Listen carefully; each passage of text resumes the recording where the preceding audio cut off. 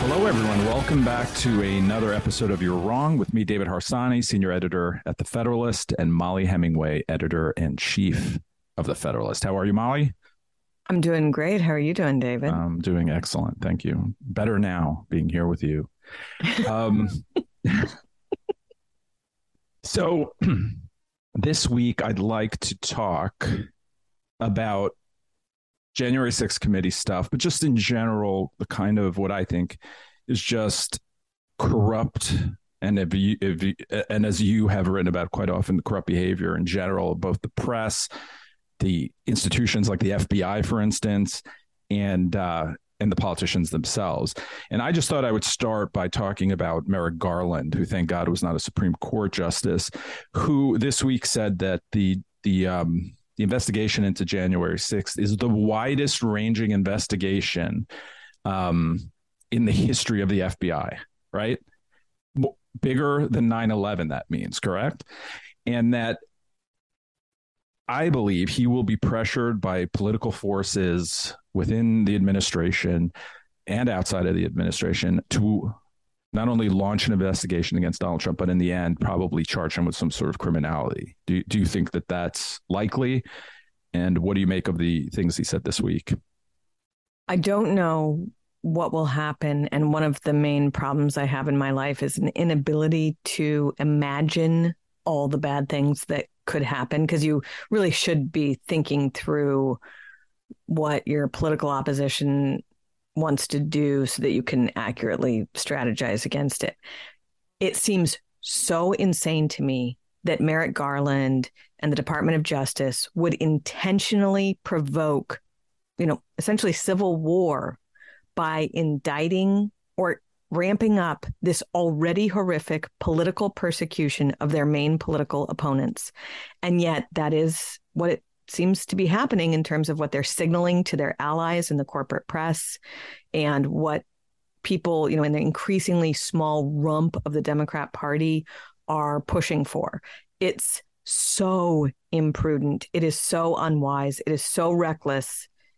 I can't imagine anyone with any brain. And I mean, whatever you say about Merrick Garland, even his political opponents say that he's got like something there that's worthwhile. So I can't imagine anyone with any sense who's not just completely broken by Trump or the Democrat Party doing it. And yet that does seem to be what they're signaling. It's so horrific. I can't even process it fully. Well, I've been trying to think of what charges would be leveled at the president, or ex-president. Is it incitement?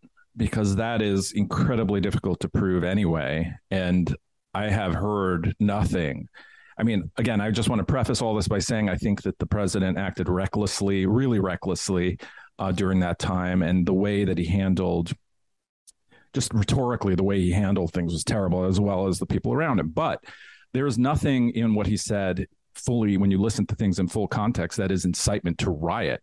Certainly, there is no proof that there was any sort of intricate plan for a coup, or any plan for a coup, or any plan for violence, or any plan for to incite violence. In fact, the more I listen to January 6th committee, the less the more convinced I am that this was just a spontaneous. Not exactly, maybe spontaneous is the wrong word, but a spontaneous riot in essence, and that the president didn't know was going to happen, obviously, or anything like that. So what are they going to charge him with? You also have to mention that in terms of what he actually said, he repeatedly talked about doing things peacefully. Right. That is not what someone who's inciting a riot does. Right. And then the same people who take him very literally when he says something dismiss that that's not what he really meant. Well, you can't have it both ways, especially if you're going to have actual criminal proceedings. You can't.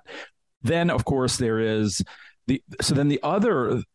I saw a piece, I don't know who wrote it, that the other thing that the DOJ would look into is how he misled people about the election. I don't even understand what that charge would be about, considering that we literally had politicians misleading everyone about an election for 4 years. I don't know what kind of charge that would be. So what will they, I mean, other than, so what I mean is that when you have these sort of very tenuous or very brittle legal, when it becomes a legal matter, you have these ridiculous claims or ridiculous things to indict him on. What and probably he wouldn't be found guilty by any court of law. Doesn't that undermine their entire case? Hold on here. I mean, what they're talking about is actually charging him with something even worse, and which is something that's almost never used in the history of the United States, but has begun to be used by this far-reaching political persecution of the J6 event. And that is seditious conspiracy. And you say he wouldn't be convicted. I assume that they would be charging him in a city that would literally like to murder Donald Trump, which is Washington, D.C. I think he could easily be convicted by even the most even the best jury that a defense attorney could find in D.C., they would convict him no matter what the charge, no matter what the evidence, no matter anything. I mean, one of the big problems we have is that so many things are being heard in a place where you cannot get a free and fair trial if you're a Republican. That goes by a million for Donald Trump. This is why, I mean, if I can't imagine doing something more designed to destroy the country, and we're talking about a political environment in which the current administration has removed any concept of borders, is destroying rule of law, is redefining reality. And even still, this to me would be just end of the republic type stuff. I know people in Washington, D.C. don't actually talk to or understand the rest of the country, but they don't realize how angry people are at the two standards of justice we're already experiencing. To throw a nuclear bomb on the fire is just trying to kill the country, which maybe that's what they want to do. But I'm just shocked that more people aren't pushing back much harder to warn people away. I mean, you say, and rightly so, that Donald Trump was imprudent and unwise in how he handled the post-election litigation and efforts to fight against what was a very corrupted election. And I agree. This is that times a billion. This is just no concern for the country, no concern for our continuation, no concern for our institutions, or a willful attempt to destroy everything. I just don't even see how they could charge him with seditious conspiracy. I just don't even literally see. I know people will be on Twitter mocking me for this comment, but I don't see it at all. I don't even see a comment where it could be construed as anything like seditious conspiracy. There is no act like there, at least with the writers, there's acts of violence or not, whatever they've been charged for, but there is nothing like that for the president at all. I mean, it's just mind-boggling that they would do that. Yeah, there's also this issue that what we've been enduring thus far is a Stalinist show trial in terms of a committee with members appointed only by the ruling party to push the ruling party's message. There's no cross-examination when they have witnesses. One of the things I find hilarious about this is when people point out that only one party is appointed the members who are asking the questions.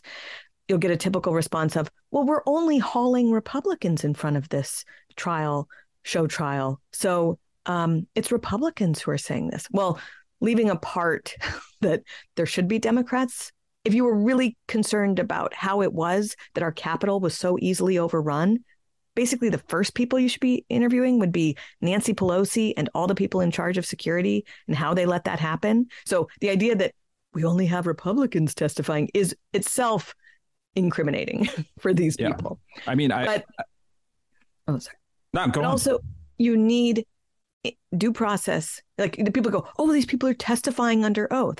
Well, under oath isn't just about swearing to speak the truth. It's about having that be tested in some way. So someone gives a story and then the defense, or the other side goes and says, well, what about this? And what about that? Nobody has been doing that. Under oath means nothing without cross-examination, and it doesn't even mean that much, even with cross-examination sometimes. Like Christine Blasey Ford was under oath. Does that mean that Brett Kavanaugh is a serial gang rapist who should be in prison? Nope, it doesn't.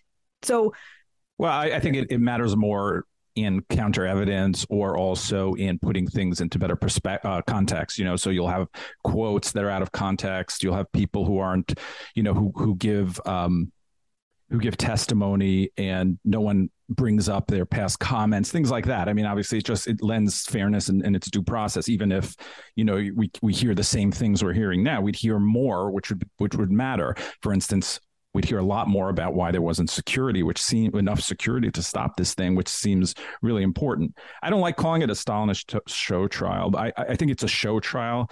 But I think we should,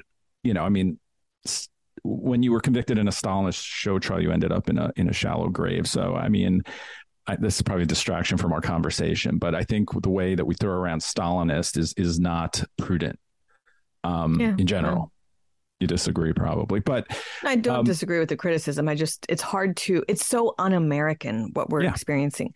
We have good rules. We have good rules for criminal trials, but we also have historically had a spirit of love of due process. And it's exactly that spirit that is being destroyed right now. And so it doesn't feel American. It feels Soviet to me. And yes, that's fair. I want to quickly... they haven't killed anyone yet, but but even like, you're seeing all these suicides of people who have been charged way dramatically overcharged relative to all of other Americans who engage in political violence. And there's got to be something to convey the seriousness of. No, I completely agree with that point. In fact, I make it quite often on the First Amendment. We're not fans of the First Amendment because it's listed first and someone wrote it down. We believe in the underlying fundamentals of that idea, and the same goes for due process.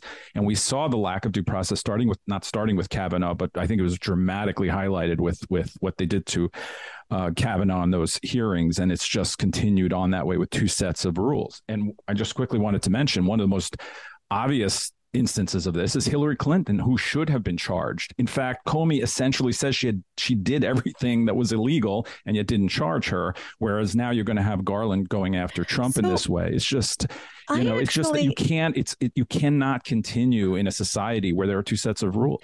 Okay, that's what I was saying. I actually, much as I don't cotton to Hillary Clinton, I understand the reluctance to charge a presidential candidate in the middle of a very hot campaign. I totally understand that.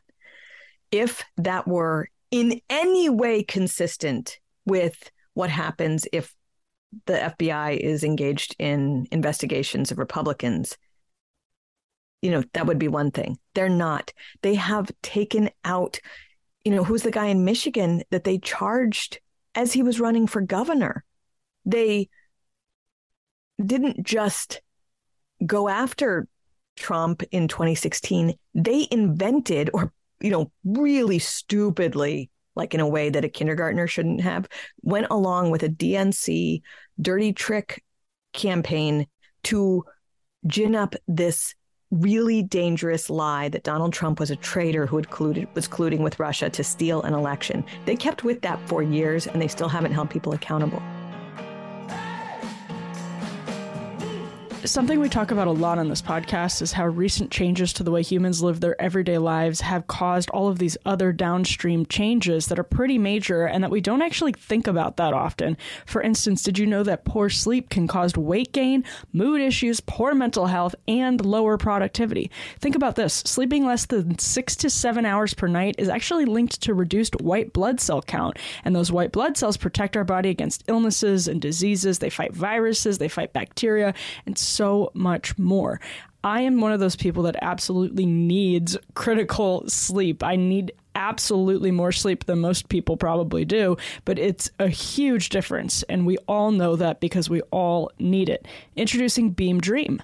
Beam is the world's most innovative functional wellness brand with unique products for everything from sleep to recovery. And today, our listeners get a special discount available for Beam's sleep product, Dream Powder, their best-selling healthy hot cocoa. It contains natural, sleep-promoting premium ingredients, triple lab-tested, no THC, and you wake up feeling refreshed, which in my opinion is just about the best feeling in the world.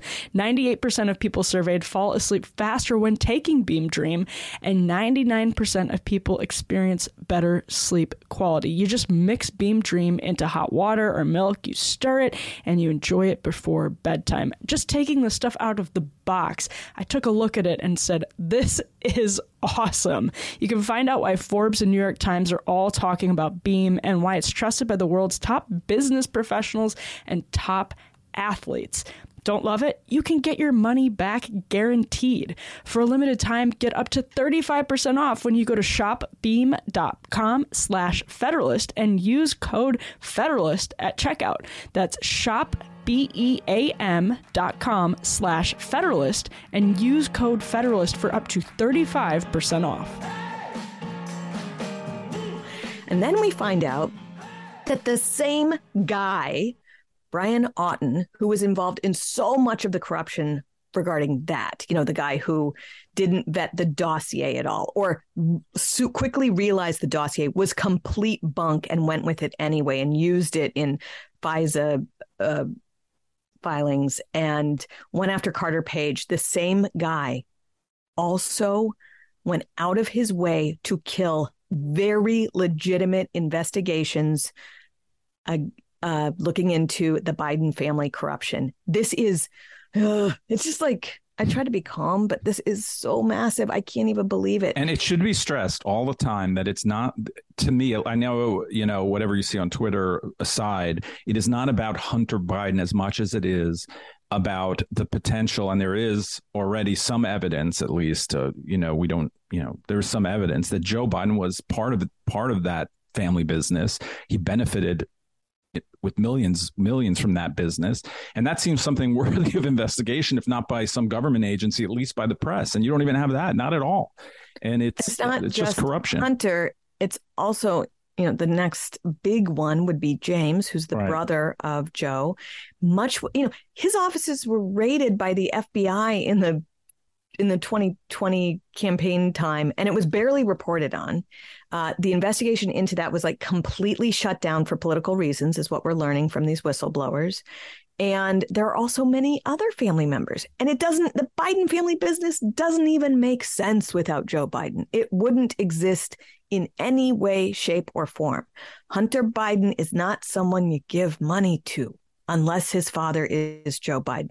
He's not someone Russian oligarchs or other Eastern Bloc oligarchs or Ukrainian energy concerns or communist Chinese governmental connected businesses. The only reason they're giving this man money is because of who his father is. That is so obviously on its face ripe for corruption, if not corrupt in and of itself.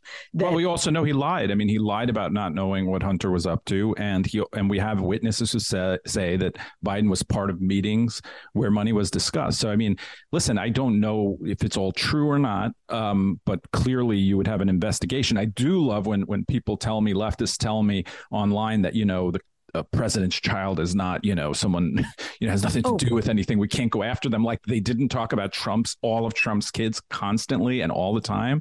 I mean, and Margot and all the time.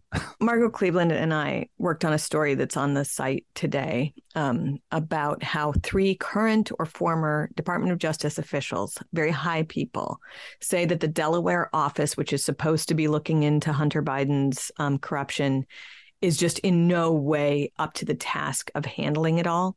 And one of the people that we talked to said that if any single one of the stories that have come out about the Bidens, from the gun dumping story to the going to China on Air Force Two story to, tax evasion or tax fraud, if any single one of these stories had come out about a member of the Bush family or the Trump family, there would have been a special counsel put on it immediately. And yet here we are supposed to have the Delaware office looking into this. They're small. They're also politically compromised by virtue of where they are. And it's a thing. Well, I also get the sense, though, that it's possible that if Biden continues, his poll numbers continue on this trajectory, or, he keeps just screwing everything up, that you're going to have a push to to replace him in 2024. And then perhaps the media will be more interested in these kinds of stories, though that's a dangerous game to play for them, because what if he runs anyway and then has to deal with all this during the campaign? It would distract from what they, what they want to talk about. So I don't know if that will happen, but there are sort of like there's a little more talk of Hunter than there was before. Yeah. Do you remember the first impeachment where Donald Trump was impeached for wanting Ukraine to look into Biden family corruption? And what was said about that was that this was Trump trying to take out his biggest political opponent, and so he had to be impeached. And I just find it really interesting that you have Merrick Garland being like, yeah, we're going after our biggest political opponent. We're going to try and put him in prison. And nobody is saying that Biden or Merrick Garland, needs to be impeached, or that this is even bad. And that it was so clear to these people when it was Hunter Biden, the son of someone who might run for office, versus what we're experiencing now. If you're like me, you might be dreading looking at your 401k or IRA account balance lately. You're not alone, and we're hearing all of the experts say there's just no place to hide. But that's simply not true. The truth is you can build a financial bunker that grows and protects your money even during the scariest economic times. The Bank on Yourself retirement plan alternative lets you escape the financial carnage and has never had a losing year in over 160 years. Whether you've been investing for years or you're just starting out, now is the time to bypass Wall Street and bank on yourself. Bank on Yourself lets you reach your financial goals and dreams without taking any unnecessary risks. You get guaranteed predictable growth and retirement income with no luck, skill, or guesswork needed. The strategy also lets you take a tax-free retirement income, which protects you from the coming tax tsunami. Unlike a government-controlled 401k, IRA, or similar plan, you control the money in your plan, not the government. You can use the money for any purpose with no questions asked without interrupting the growth of your savings. This is the strategy famous businesses like McDonald's have used when no banker would lend them a dime, and almost anyone can do it. Plus, there's no volatility. Your plan doesn't go backward when the markets tumble. Both your principal and growth are protected. You can get a free report with all the details of how adding Bank on Yourself to your financial plan can help you take back control of your money. Just go to bankonyourself.com/Federalist. That's bankonyourself.com/Federalist. I think Biden's going to talk about it more, actually, and put more pressure on Garland publicly, at least, I'm sure, behind the scenes. Yesterday, he mentioned something about you can't be pro-police and pro-insurrection. Is there any Republican politician who came out and is pro-insurrection? Because I have not heard a single person say they were for the rioting. What they did, like, for instance, that incredibly misleading Hawley video that they put out where they have him fist pumping to the crowd, making it look like he knew they were going to riot, later, that sort of thing. But there's really no connection between those two things. And I don't think I've heard any politician praise insurrectionists. Oh, I've heard plenty of politicians praise insurrections. I haven't heard Republican politicians praise them. I heard Kamala Harris tweet out support for the insurrection in the summer of 2020. Joe Biden gave implicit, if not explicit, support for the insurrection of 2020. That was where, in a widespread and coordinated campaign from their voters, there were attacks on the White House, causing the president to have to be secured in a bunker while buildings and the Secret Service and police were violently attacked, while churches were set on fire right outside the White House grounds. There was the months-long siege of the federal courthouse in Portland. There were celebrations of the complete destruction of police buildings in Minneapolis, and Kamala Harris asked people to fund this insurrection in the form of bailing out any and all rioters who were arrested as part of that Democrat insurrection that lasted for months, that was designed toward ousting the the Republicans, and was successful, by the way. And I think most Democrats actually went out of their way to support it. So I would just strongly disagree with you that you've never heard a politician support it. I haven't heard Republicans support insurrection, which is not surprising because they're very like law and ordery type people. But you sound disappointed. A little. But I've definitely heard. I mean, it seems like a common thing for Democrats to support it. I mean, hey, Chuck Schumer called for an insurrection against the Supreme Court from the steps of the Supreme Court in the spring of 2020, I think it was, or was it before that, where he said that Gorsuch and Kavanaugh should be dealt with. Pay the price, yeah. Yeah, they were going to pay the price. I think people who want to destroy the system, insurrectionists who want to destroy and delegitimize the court, who want to destroy the Senate, who want to destroy the system that we've lived under for so long are insurrectionists. And they're not always, or they, they're not always violent, but they do talk in violent terms in a way. And in fact, I think that you see a lot of leftist violence. You see the person showing up at Kavanaugh's house. You see the person attacking Zeldin, right, in New York. You see what's happening in pregnancy centers across the country. Is because I think increasingly the left dehumanizes their opponents. I mean, they talk about them as if they're Nazis and fascists. And frankly, if they were, violence would be okay, right? I mean, if you're dealing with someone who wants to destroy your country and put you in bondage and hates women and is, and we're racist, then violence would be a rational response to that. So I think I don't blame rhetoric for violence, but it's hard to not see a connection between the two right now. And I think it's pretty scary, actually. Yeah, You're with me? I am. I'm usually pretty calm about stuff, but it just feels very dangerous what we're seeing. And like the worse Democrat prospects are for November, the more I'm worried they're going to lash out and behave in very irresponsible fashion. The other day I was thinking, what happens if Trump runs and wins? Like, I can't even imagine the reaction from the media or the left if he wins. They're constantly pretending democracy is about to fall apart because they're not getting their way, or because the Constitution is followed by the Supreme Court. Can you imagine if he's president again? I just don't even think we can survive it. Oh, I can certainly imagine it. I think it's not just something that people should imagine. They should anticipate as a very real chance of happening.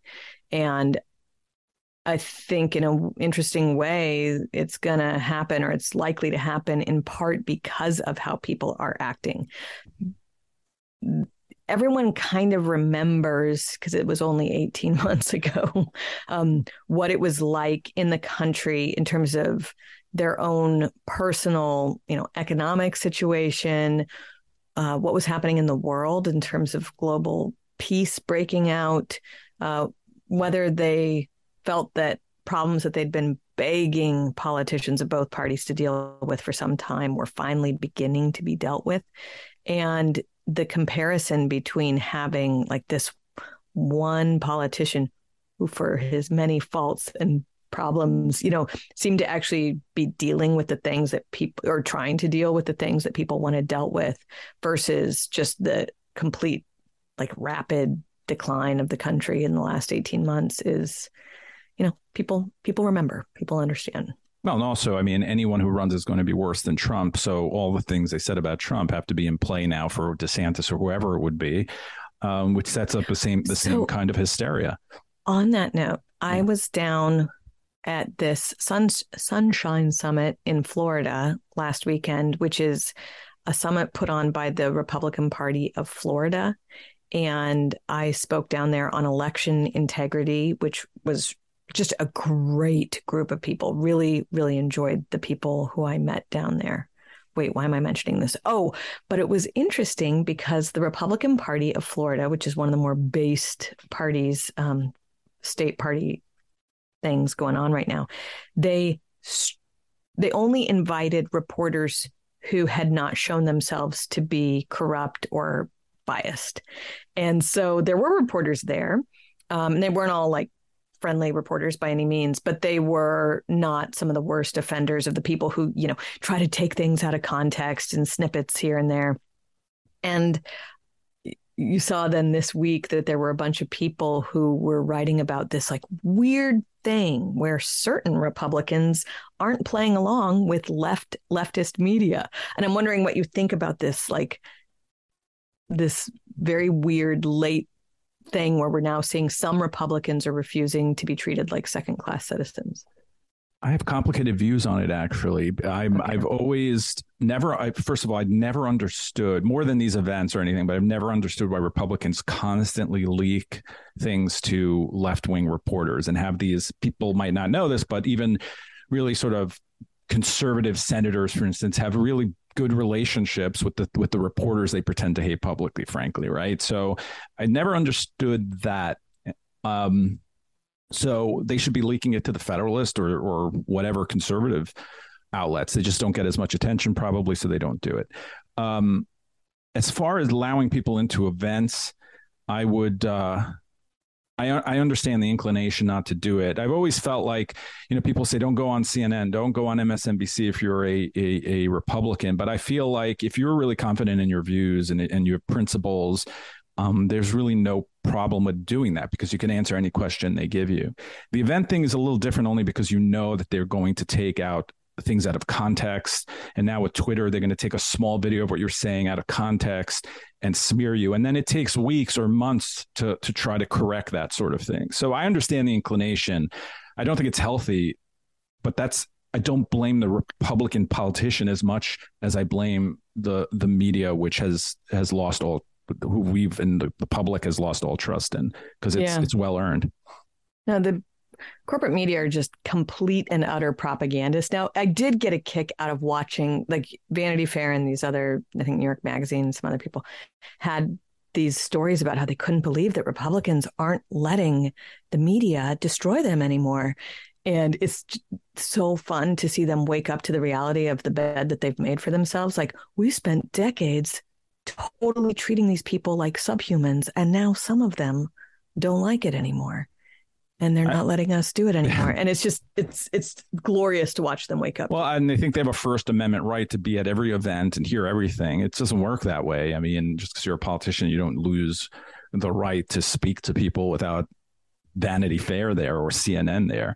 I will, since you mentioned the corrupt media, I'd like to bring up another thing that sort of twines our discussion on media and also two sets of standards, which is this thing where the entire media now, because the Biden administration ginned this up, is going to discuss what a recession really means. What does the word recession really mean? It's very opaque. It's vexing. The whole thing is weird. Like, these are the words that our economy is so weird. It's very complicated, even though there are probably, and I don't know, we'll see on Friday, there will be 2 consecutive quarters of negative growth. Wait, we don't know that for sure. I don't know for sure. I know the predictions are that not only will there be 2 quarters of negative growth, but that this one will be even worse than the first one. So I understand that. But I was kind of wondering, what if they're doing this big, what is the meaning of is anyway? And what is a recession, in part to lure people into overstating things? And then what if they get a good number? Is that, I'm overthinking this, right? I thought of that myself, and then I thought, this is the most incompetent administration ever, and I just don't think they're that smart, but maybe. If that happens, I think it will just be happenstance, right? I think it'll just be an accident that it worked out for them. But maybe, I don't know. It doesn't really matter. What matters, I think, is that we have, again, 2 sets of rules. No one during the COVID recession had we didn't have a big debate on what recession really means, even though that was a man-made, inorganic, government, compelled recession, right? No one talked about all the complexities. It's really not that complex. The one thing that, is that the unemployment rate is low, they keep bringing up. But the truth of the matter is that we have not even gained back the jobs or close to the jobs that we lost during the COVID recession. And so it is not great growth. There should have been a gigantic rebound because it wasn't an organic recession, and it wasn't. And we don't have that. So, but I'm perfectly fine with calling it stagflation. I think that's a better better name for this. Also, a very opaque concept, but we have high inflation, we have anemic growth, and we don't really have a good job market. They keep saying, all these job openings are out there. Well, if people aren't taking them, that is not a good sign. That's a bad sign. Something bad is happening. The housing market is cratering. Interest rates are going to go up. I mean, none of this is good. And yet now we're going to pretend that we're not in the middle of a really bad economy, and we are.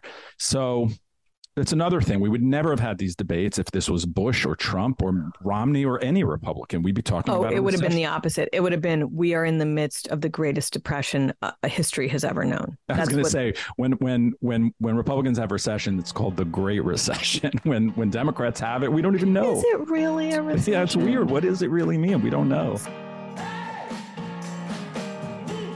All right, I know I've said this before, but I'll say it again. One of the reasons I'm in journalism is because I'm just relentlessly skeptical of absolutely everything, including those glowing MyPillow ads that we all see so much of. But my own skepticism personally was just gone immediately after trying MyPillow, which I really love. Did you know that MyPillow is also about more than just a fantastic pillow, though? Now MyPillow has given the same attention that they've given to those pillows I love so much to their new MyPillow Percale bed sheets. The sale of the year on those MyPillow Percale bed sheets is going on right now.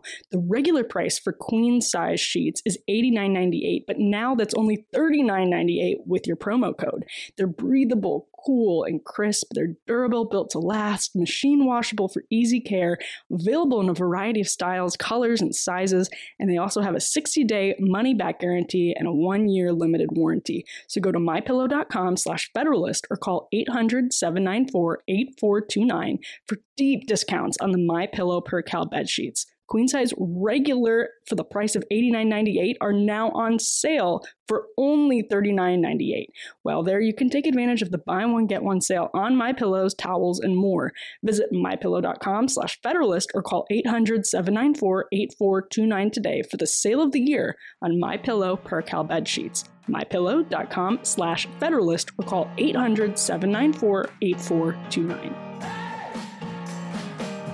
So I want to say that every year for school supplies, I take the kids to Walmart. And the reason why I love doing it is I just feel like I'm queen of the world and that I'm the most generous person. I tell the kids, you get whatever you want, and then you check out and it's such a small amount of money. And they think that you are just being real generous that day. And I also pick up, some household supplies, some wooden spoons or, things like that. It's a very fun it's our annual trip to Walmart. We do one a year. And I did it this past weekend with the kids and it was so much more expensive than normal that it shocked me. And I can't imagine what people are dealing with if they actually have a ton of kids that they're preparing for school shopping or, clothing, etc. And I don't care what you call it. I do care that I'm a little nervous about how far our paychecks are going. And we're not in a bad financial situation. And I think about all the people who are in a more paycheck to paycheck type situation and how that feels every week. I think you listen to Washington, D.C. debate what it's called, and you just want to probably violently hurt all of them. I'm going to admit something right now. I don't really know what things cost. So like when I go to the store, if they charge me like $10 for a pencil, I just hand over my card. I don't really, it does not even, I'm being honest right now. It does not compute. I just hand my card over. I'm not really even listening. I'm thinking about other things usually. So I don't know what things cost, but I'm told by other people in this household that going to the supermarket is just, just meat or bread. Everything is just really far more expensive. We're talking probably let's say you have a big family and you're going to the supermarket, you're probably paying $100 more a week for groceries or something, right? That matters. And I don't think people are going to care what it's called or not called. But I think it's important to have that debate for us and what we do, because we can't constantly allow them to play by two sets of rules, to change the meaning of words, to throw away objective reality every time it doesn't work out for them. And this is just part of that long, it's a continuum of this stuff, going from gender to economics to history that they engage in. So, that's why I think it's important for us. You want to talk about culture for a bit? Sure. I have a few recommends, but I don't have a ton. I'm going to bring them up. I still haven't seen that movie or TV show, Japanese, maybe. Your Name. It's good. Your Name. I'm going to check that out. I watched a show, or I haven't seen the whole thing. It's called God's Favorite Idiot with Melissa McCarthy on Netflix. I think it's pretty bad. So it's not really recommend. It's a do not recommend. It's not funny. It had a sort of a promising premise, but it didn't really work for me. Another show I watched was called Blackbird, and it is on Apple Plus. I will not be able to tell you the name of the people who are in it, but it's pretty good. It's about a guy who is who goes into a jail cell with this accused mass, serial killer, and has to try to get a confession from him. You know what I mean? In jail. So that was a pretty good show. And then the last thing I have is I'm reading a book about The Godfather, the movie, called Leave the Gun, Take the Cannolis, or was it the opposite? It the Godfather like trilogy or just the first one? I think it's about, well, I know it's about the making of the first movie and sort of the life of Mario Puzo, which I have to say, I never knew this. He wrote The Godfather in the town where I lived on Long Island. He had a house there. Yeah. And it's an interesting book. I'm into books about the making of movies. Does that make sense? Like, sure. the industry behind it and things like that. So I do want to say that I didn't see The Godfather for a very long period of time. And then I was babysitting some friends, had a kid I was babysitting. They were out late. And so I watched The Godfather at their house, and I couldn't believe how good it was. And I couldn't believe how I hadn't seen it. And I went to church the next day and I was like, have you seen The Godfather? And my Have you seen this movie called The Godfather? Yes. He just continues to make fun of me because I went around asking people just because I wanted to make sure they'd seen it because it was just so amazingly good. So yeah, I watch it once a year. I made my kids watch it a few times. I watched the second one as well. Obviously, I try to do it on one weekend. I do never watch the third one. I think I've only seen it once. Seen the third one yet. I would do that. I believe that Francis Ford Coppola recut it or edited it. And that is a better version, but I just find it unnecessary, right? So I pretend it doesn't exist. So have you been watching anything? No, I've just been so busy and traveling that Florida. I am. But I am state. Oh, I do. So Florida, I don't think I could live there because I'm not into humidity in any way, shape, or form. And already where I live is bad enough on that. Like the oppressive heat and humidity, I don't think works for me as a Coloradan. But it is a beautiful state where people all exude a love of liberty. And they all talk about it regardless of their political views. And I did get a kick. I was suffering from one of these flight delays that everybody else has experienced as well. But we finally take off from Fort Lauderdale on our way back to DC. And the pilot says, the flight from the beautiful free state of Florida to Washington, D.C. will be, X number of hours and minutes. And you could just tell the disdain that he was treating DC with versus the free state of Florida. And it was, there are lots of pretty ladies and handsome men, and it's fun. I theoretically, I like Florida, but whenever I go there, I have a terrible time, mostly because of the heat and traffic that I experience. And every time I'm there, I'm like, Vermont or Maine would be a good place to live. I'm always thinking about these really cold places. Because I like Florida theoretically. I'm happy it exists. I'm happy people moving there and live there. But I just don't like it when I'm there. I can't help it. And I know there's a big fandom for Florida these days because of its politics, but it's not for me. What really kills me and has always killed me is that the places I really enjoy and really like and really feel most at home at have terrible people in them, right? So I loved New York when I grew up there, and I love the city. I actually think DC is an underrated city. It's a pretty fun place to be, but the people in DC are terrible, and I had to move. I moved away from there. I moved away from New York. I sort of like Denver, but also the people are pretty bad there too. So I don't know. Just gonna live You in the think country. maybe you're the consistent thing? If it's every city and it's always bad, maybe it's yeah. Cancel culture is coming to your bank, and holding the wrong political views might soon leave you out in the cold. I'm Bill Walton. On the latest episode of The Bill Walton Show, Todd Zwicky, Paul Watkins, and I discuss what is already happening, how the Biden administration is already pursuing this agenda, and what we can do about it. This progressive culture offensive is relentless. It's coming for you, and you won't hear about this anywhere else. Follow The Bill Walton Show at Apple, Spotify, or wherever you get your podcasts. There's this Buddhist koan. Is that how you say it? Koan? Yeah, the koan. About a traveler who arrives in a city and asks someone in the city arrives in a town and asks what the town is like. And the guy says, well, what was the last town you were in like? And he's like, oh, just awful. And the people were horrible and nobody got along and blah, blah. And he's like, you'll probably find this to be about the same. And then the next traveler comes on, asks what the town is like. What was the town you're from like? And he's, oh, just wonderful. People, just fantastic. Blah, blah.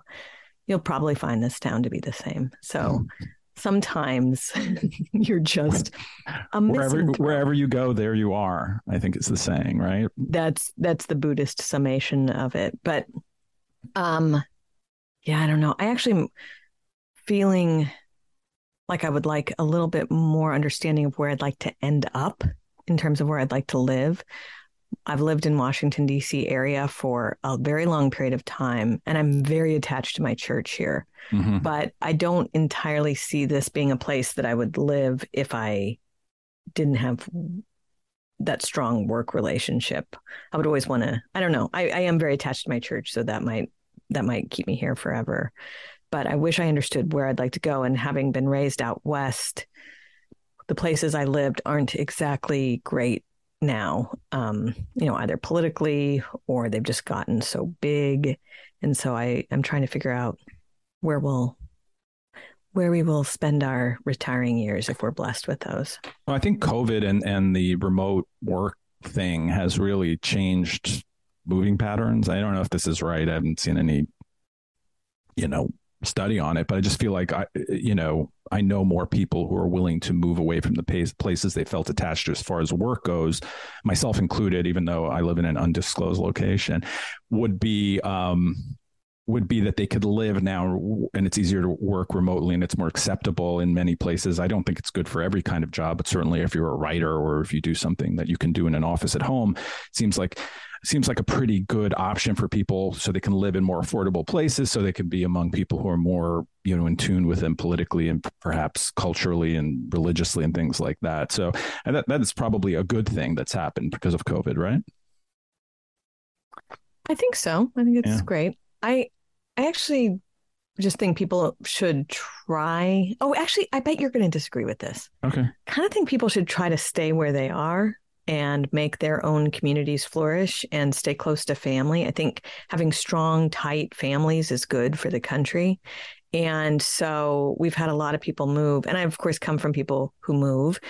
I moved 2,000 miles away from my family for career reasons. But when I had kids, that was hard because I had no family around and it was hard to take care of them without any support, So this is like the big conservative debate, whether you should just flee when job prospects get difficult or whether you should try to make things work or whether people in charge should make it so that people don't have to leave where they're from.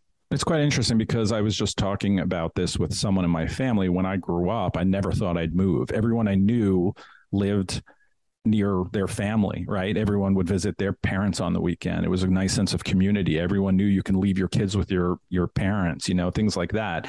But I did move, obviously, for work. But so that was a nice sense of community. But places become, like where I grew up, too expensive to really start your life in any sort of realistic way because you can't afford a house there. Or there aren't enough jobs. You have to move. If there are places in the Midwest where creative destruction has destroyed an industry, it's not going to come back. You're probably going to have to move. And America's always been about moving. I'm sure that your people moved, from east to west at some point to get to California or to Colorado. So, so I just think it depends on the on the situation. And so I'm not instinctively against moving. I think moving can be a very good thing. It just depends. Yeah. Yeah. Well, wherever you go, be a lover of freedom and anxious for the fray. Is that a good one? Nicely done. Thank you very much. And don't forget to affirmation. Don't forget to tell people to email us. I forget the address, though. We love these emails. Yeah. Sorry. Yeah. Please email us at radio@thefederalist.com. We love to hear from you. Lots of interesting suggestions and insults sometimes, but just generally positive if it's aimed at Mollie, slightly more negative aimed at me. But we love to hear from you, and we'll talk to you next week.